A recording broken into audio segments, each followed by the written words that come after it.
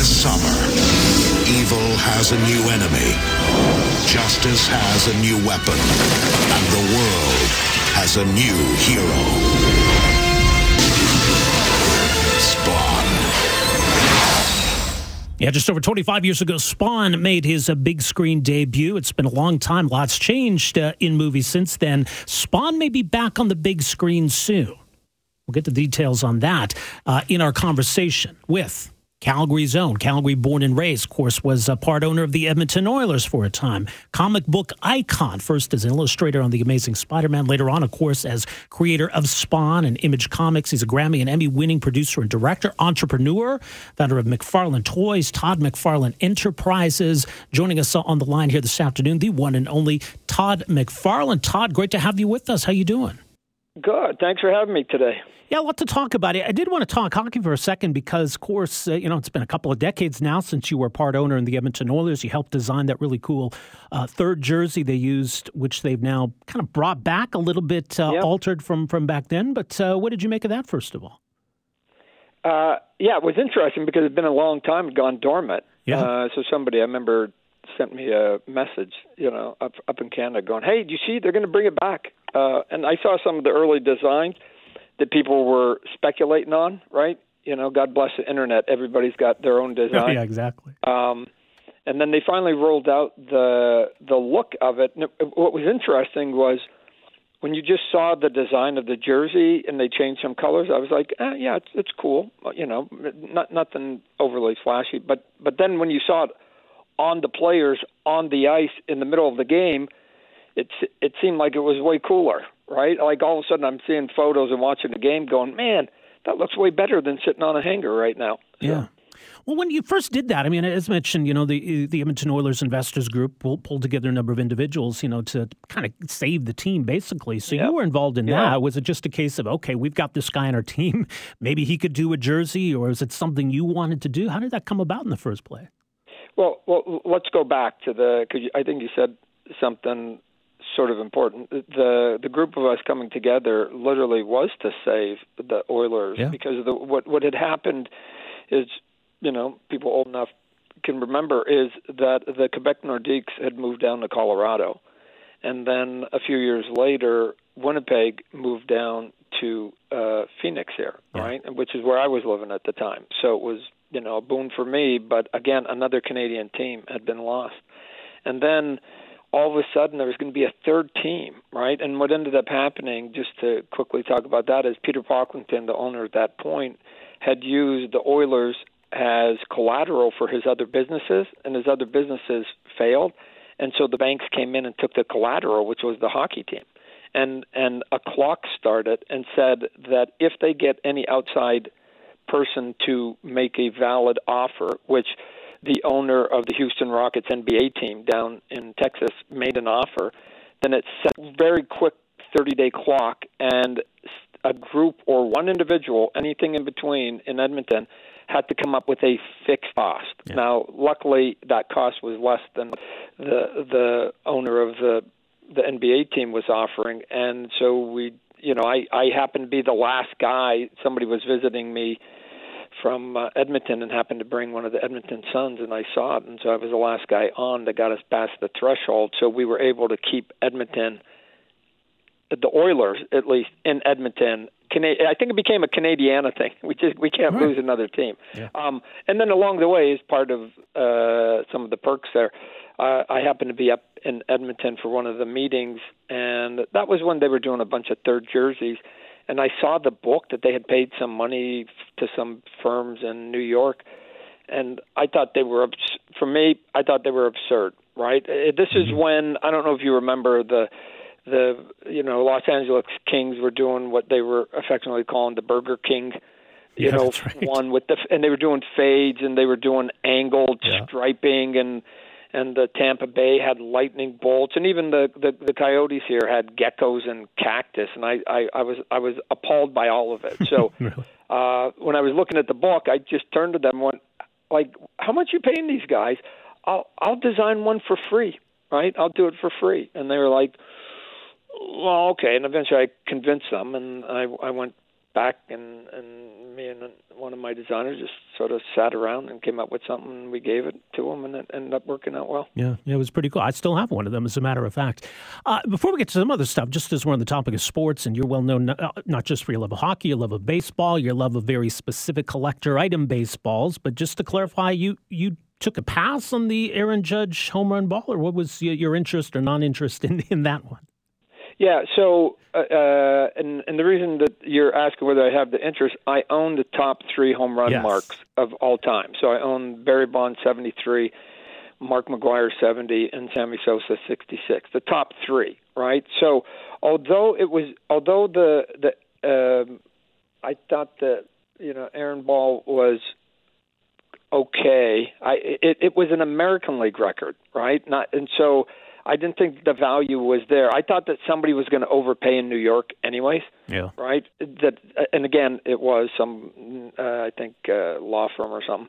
Because I get it. You're in New York, you get the ball, you put it in your lobby, you got a conversation piece. But somebody was, like I said, I thought somebody was going to overpay for something that wasn't a major league record, right? And so, again, I way overpaid for the Mark McGwire ball because I got into a bid with somebody there. But by the time the Barry Bonds ball came around, which is the record, I ended up paying $500,000 for that. The Aaron Judge ball went for, I think, $1.5 million. So that's 3 times the Bonds ball, and the Bonds ball is a record. Now, I understand people have their point of view on steroids versus non-steroids, and there's all that conversation. Here's what I'm saying. You can hold your breath all you want. You can be angry all you want. The fact of the matter is, if you go to any internet site and or pick up any book that has major league records and say, who has the most home runs in one season? It's Barry Bonds. Whether you like it or not, that's true. It's the record. It's the record, period, right? They're not going to put an asterisk next to it. They're not going to adjust it. They're not going to do anything. And, oh, by the way, as the next generation comes and the one after that, all of what some people are angry about is going to get diminished, right? They're just going to go, you're just jealous because you had 73 home runs, Grandpa, right? Right. He was super cool, just like Ty Cobb. Ty Cobb, I'm sure, was an SOB in his day. He's just sort of a badass to us, us now 5 generations down. We're just going, man, look at that dude. He played hard. So time will get past it, and I just went, I didn't feel like getting into a overspend on something that was not a major league record. Yeah, interesting. All right, well, let's talk about your baby, Spawn, and there's some interesting stuff happening on the comic book side, a massive crossover coming up, and obviously a lot of fans waiting for news on the movie reboot. But let's talk about the Spawn, the Batman crossover that's coming soon. This is going to be massive. How did this come together? Yeah, so that came out a few weeks ago, so it's already out on the marketplace. We're going to a second printing on it. 7 of us. I mean, I worked for Marvel and DC comic books for years and had some buddies. And then in 1992, after I sort of made my chops on The Amazing Spider-Man, really that's what put me at the top, I sort of reinvented the look of them that still holds today. Although what's interesting is I was told not to do any of those changes, and it was wagged at me every time I went into New York. But here it is, now 30 years later, and they've kept, the Frankenstein look that I gave them. And part of it is just that I was messing with their icon. Spider-Man's their sort of icon character. And a little Canadian kid coming in there sort of disrupting, I think, threw them for a little bit of a curveball. But in 92, and during that time I was on Spider-Man, I co-created Venom, as a character that to me was at that time a throwaway character because I just wanted to get the black costume off Peter Parker that ends up turning into a $1 billion happy accident for Marvel and Sony and Disney and everybody else. But 7 of us left in 1992, 7 artists, and started our own company. So, if people say, oh, yeah, I've heard of Marvel and I've heard of DC. If you ask the next question, what's the 3rd largest comic company? That's ours, Image Comics. And we have been we're celebrating our 30th. We just actually ended it in 2022, our 30th anniversary. And we all had to come up with our own books, and Spawn was my guy. I created him when I was going to high school in Calgary, and I pulled him out, and he's went to the top of the charts, set a sales record when he came out, and has been going nonstop to the point that we in 2019 got a Guinness record for the longest running creator-owned book in the world. Wow. Of 301 issues. The previous record of 300 was also Canadian, so I don't know what the rest of the world's doing, but as Canadians, we're hardcore. Yeah, we stick with it. And then in 2021, I expanded my line, and a new book came out called King Spawn. That was the number one book in our industry, bigger than anything at Marvel, bigger than anything at DC. And then the Batman Spawn crossover came out, again, the number one book this year, again, has Spawn in it. And it was just, Marvel and DC have from time to time asked if I want to do any work for them. The answer has always been no. Really? I'm militant. I just no, I left. Mm-hmm. Right? And oh, by the way, I'm an executive of Image Comics, and I can't personally get over the piece of saying, if I'm an executive of Image Comics, why would I do work for a direct competitor, right? That'd be like being on Toronto Maple Leafs and moonlighting a little bit for the Montreal Canadiens. It doesn't work, right? Yeah. So I can't do it. But I have said over time that if I can bring the Image logo and I can bring Spawn, then it's not me working for you, it's a co-venture, right? Then at least we're getting value, my character is getting value, and Image Comics is getting value. So we've had talks off and on about doing a Spawn Spidey, or, again, Spawn Batman. And the Spawn Batman came about because an artist that had worked with me for years on Spawn took over Batman and became sort of the preeminent Batman artist. And all of a sudden, his name's Greg Capullo, and I went, hey, Greg, they keep bugging me. We keep having these talks. Why don't we sort of reprise that conversation we've had in the past, which is try and do Batman Spawn, right? And it's like everybody knows Spawn when you were doing it, and everybody knows Batman because you were doing it. This would be a good one. I've written, all the Spawn issues. So let's just go, and it rocked. I mean, we knew it was going to work. It was low hanging fruit, right? I mean, it was taking two well-known artists and the creator of Spawn coming on a book with Batman that had the preeminent Batman artist. It was easy. So. Well, we'll get to cinematic side, I guess. I did just to follow up on that. I mean, 30 years is mentioned of Image Comics. These characters are still going strong. The industry has shifted, right? And there's been the shift to digital. I still remember the days of, the experience as a teenager going to the comic book store, getting the new editions. And I mean, that element is still there. How do you assess the industry, over the past 30 years or even over the past, 50 years? In my career, I mean, we had a high point in the early 90s, which is when we began Image comic books, and people were buying books. A lot of speculators were in the marketplace, so you could come out with a book and sell close to 1 million copies. I mean, that's what Spawn was selling at that time. I mean, the first issue sold almost 2 million copies. Wow. And so it was good times, right? You just put out a cover and you were getting huge numbers, and the money was amazing, and you were off to the races. And now, everybody, there was a collapse in it, like any other industry. But your point about everything going digital, comic books haven't really. I mean, not because I see the statements that we get. Probably 93% of my sales are still on paper. Wow. and only about 7% are digital. There are some other comic books that maybe that's a little bit different. Mm-hmm. But digital hasn't taken over like it has for, when movies went to DVDs and or when you can now download your music and other things. You can download your video games. Comic books have been resistant to it. I think part of it is that if you're going to use it as an investment, you have to have the physical good, right? So if you're saying, hey, I'm going to collect this and I'm going to sell it at a markup, you have to have the physical good. And then there's just the geek part of it, which I'm a geek myself, where if you go to a show, most people, when they come to get my autograph or anybody else's autograph in the comic industry, they give you a comic book. They don't give you a picture of yourself. They don't give you a blank piece of paper. Mm-hmm. They give you a comic book. They want you to sign their comic book. And so I think that the nature of fandom in comic books has made it so that we'll almost be the last of the Mohicans to sort of convert in any meaningful way to digital and tech. Yeah, you can't put a PDF in a Mylar envelope, right? Well, and you can't resell it. No, well, exactly. Resell it too, right? Yeah. So, yeah. All right. On the cinematic side, as mentioned, there's a lot happening on the Spawn reboot side. What can you tell us about where that's at? Well, let me. Hollywood is an interesting beast. Let me tell you.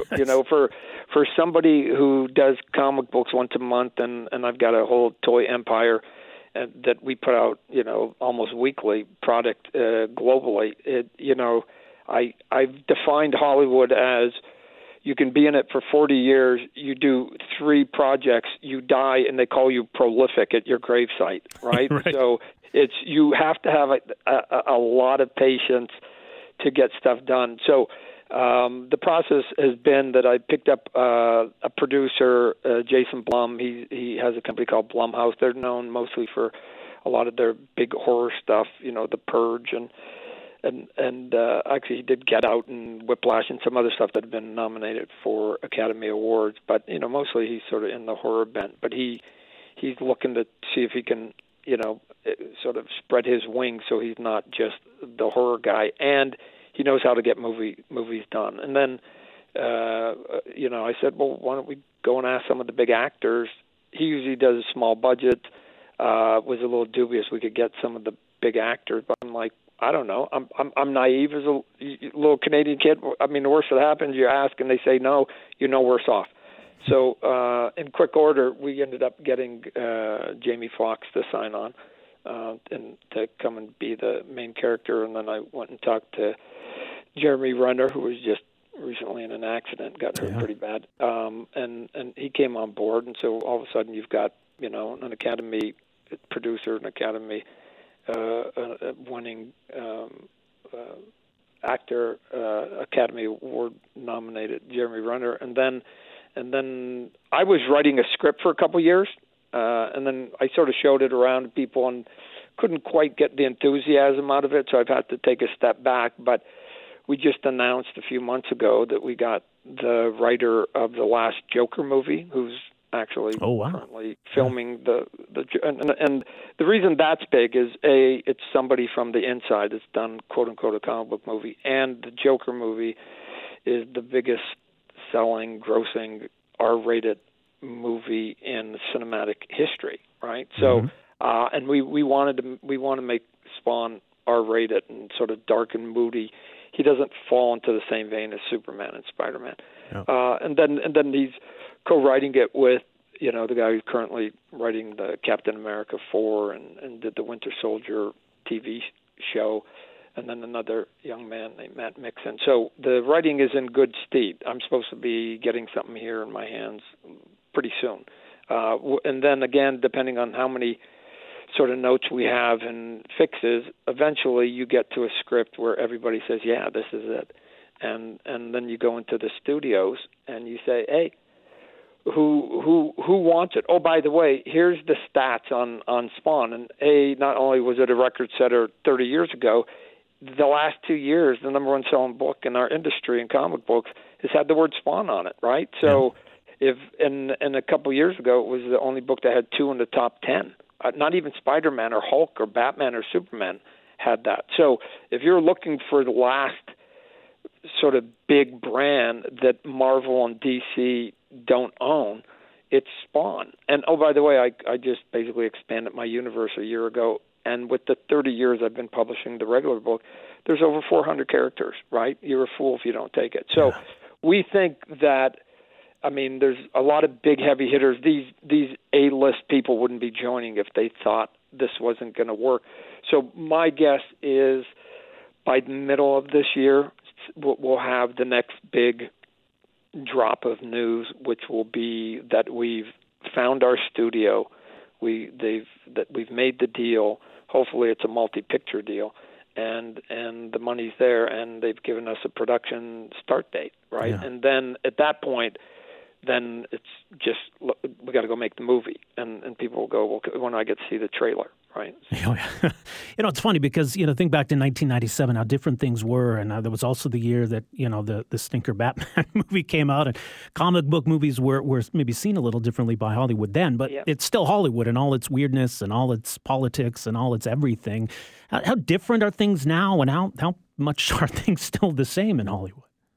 Well, I think the process of making decisions is the same. It's slow, and part of it is because they're spending at times hundreds of millions of dollars, right? So I think I probably would overthink it a bit if I was spending that much money. So they're putting their necks out. If I'm asking for a $15 million budget or $10 million budget for a horror movie, I think it's easier for them to sort of go, let's take a flyer. But we're not going to have a big budget like the Avengers or anything like that because we're not trying to replicate something like that. But it's still a significant investment, especially if we go in there and ask for a multi-picture deal. And so they're going to have to be sure that they can globally get that in return. And so I think that here's what I know right now, and it's only gotten even more severe. With the pre-pandemic, comic book movies and spectacle movies were sort of the big ones, what they call tentpole and summer movies. It's only hardened since the pandemic, right? If anything's fallen out of the theaters, it's sort of adult fare movies, right? You just saw one. You got one that just came out, A Man Called Otto, this weekend that has Tom Hanks, a big A-list guy. And what did it open up to? Less than $5 million. That's what they're looking at. So they're looking at what's happening. They're going, there's only a couple things that are selling now. Yeah. Comic book movies, which dominate, and then spectacle movies like Jurassic Park and Avatar and things like that.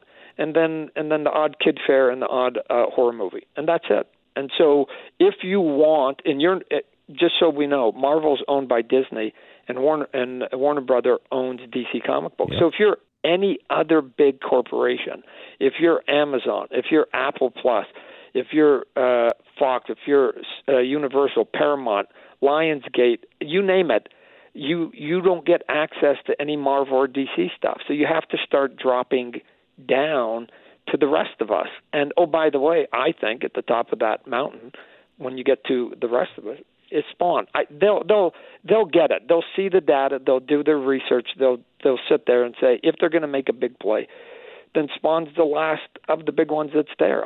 You can pick off little ones. Image probably has, I think we currently have 24 of our titles that have been optioned and or made, right, into TV or movies. The biggest of the bunch was The Walking Dead. My partner created The Walking Dead. That's right. So a giant, phenomenal success.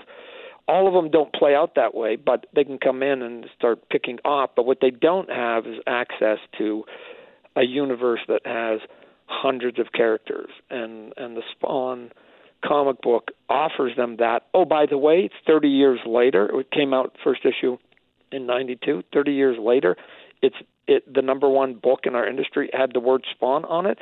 Like, there's no brand that's left that's even close to that after 30 years. That's not how brands work. They diminish over time. They don't, after 30 years, decide they're going to still be at the top of the heap. So we'll make the deal. The deal will get done. There's too many people, and we'll add a top flight director, and then other people will join. We'll get it done. I'm stubborn enough to make it work. Well, that's good. I think fans are happy to hear that. Watch for further developments on that. Of course, you mentioned the Spawn, the Batman crossover. It's out now. Much more, McFarlane.com, ImageComics.com. Todd, so great to catch up with you. Thank you so much for making some time for us here today. Really appreciate this. Yeah, I appreciate you giving me the time. Be good. Thanks for downloading and listening to the podcast. Don't forget to subscribe, rate, and review for free at Apple Podcasts, Google Play, or wherever you find your podcast. You can also find me on Twitter at Rob Breckenridge, and you can email me, rob@770chqr.com. Talk to you next time.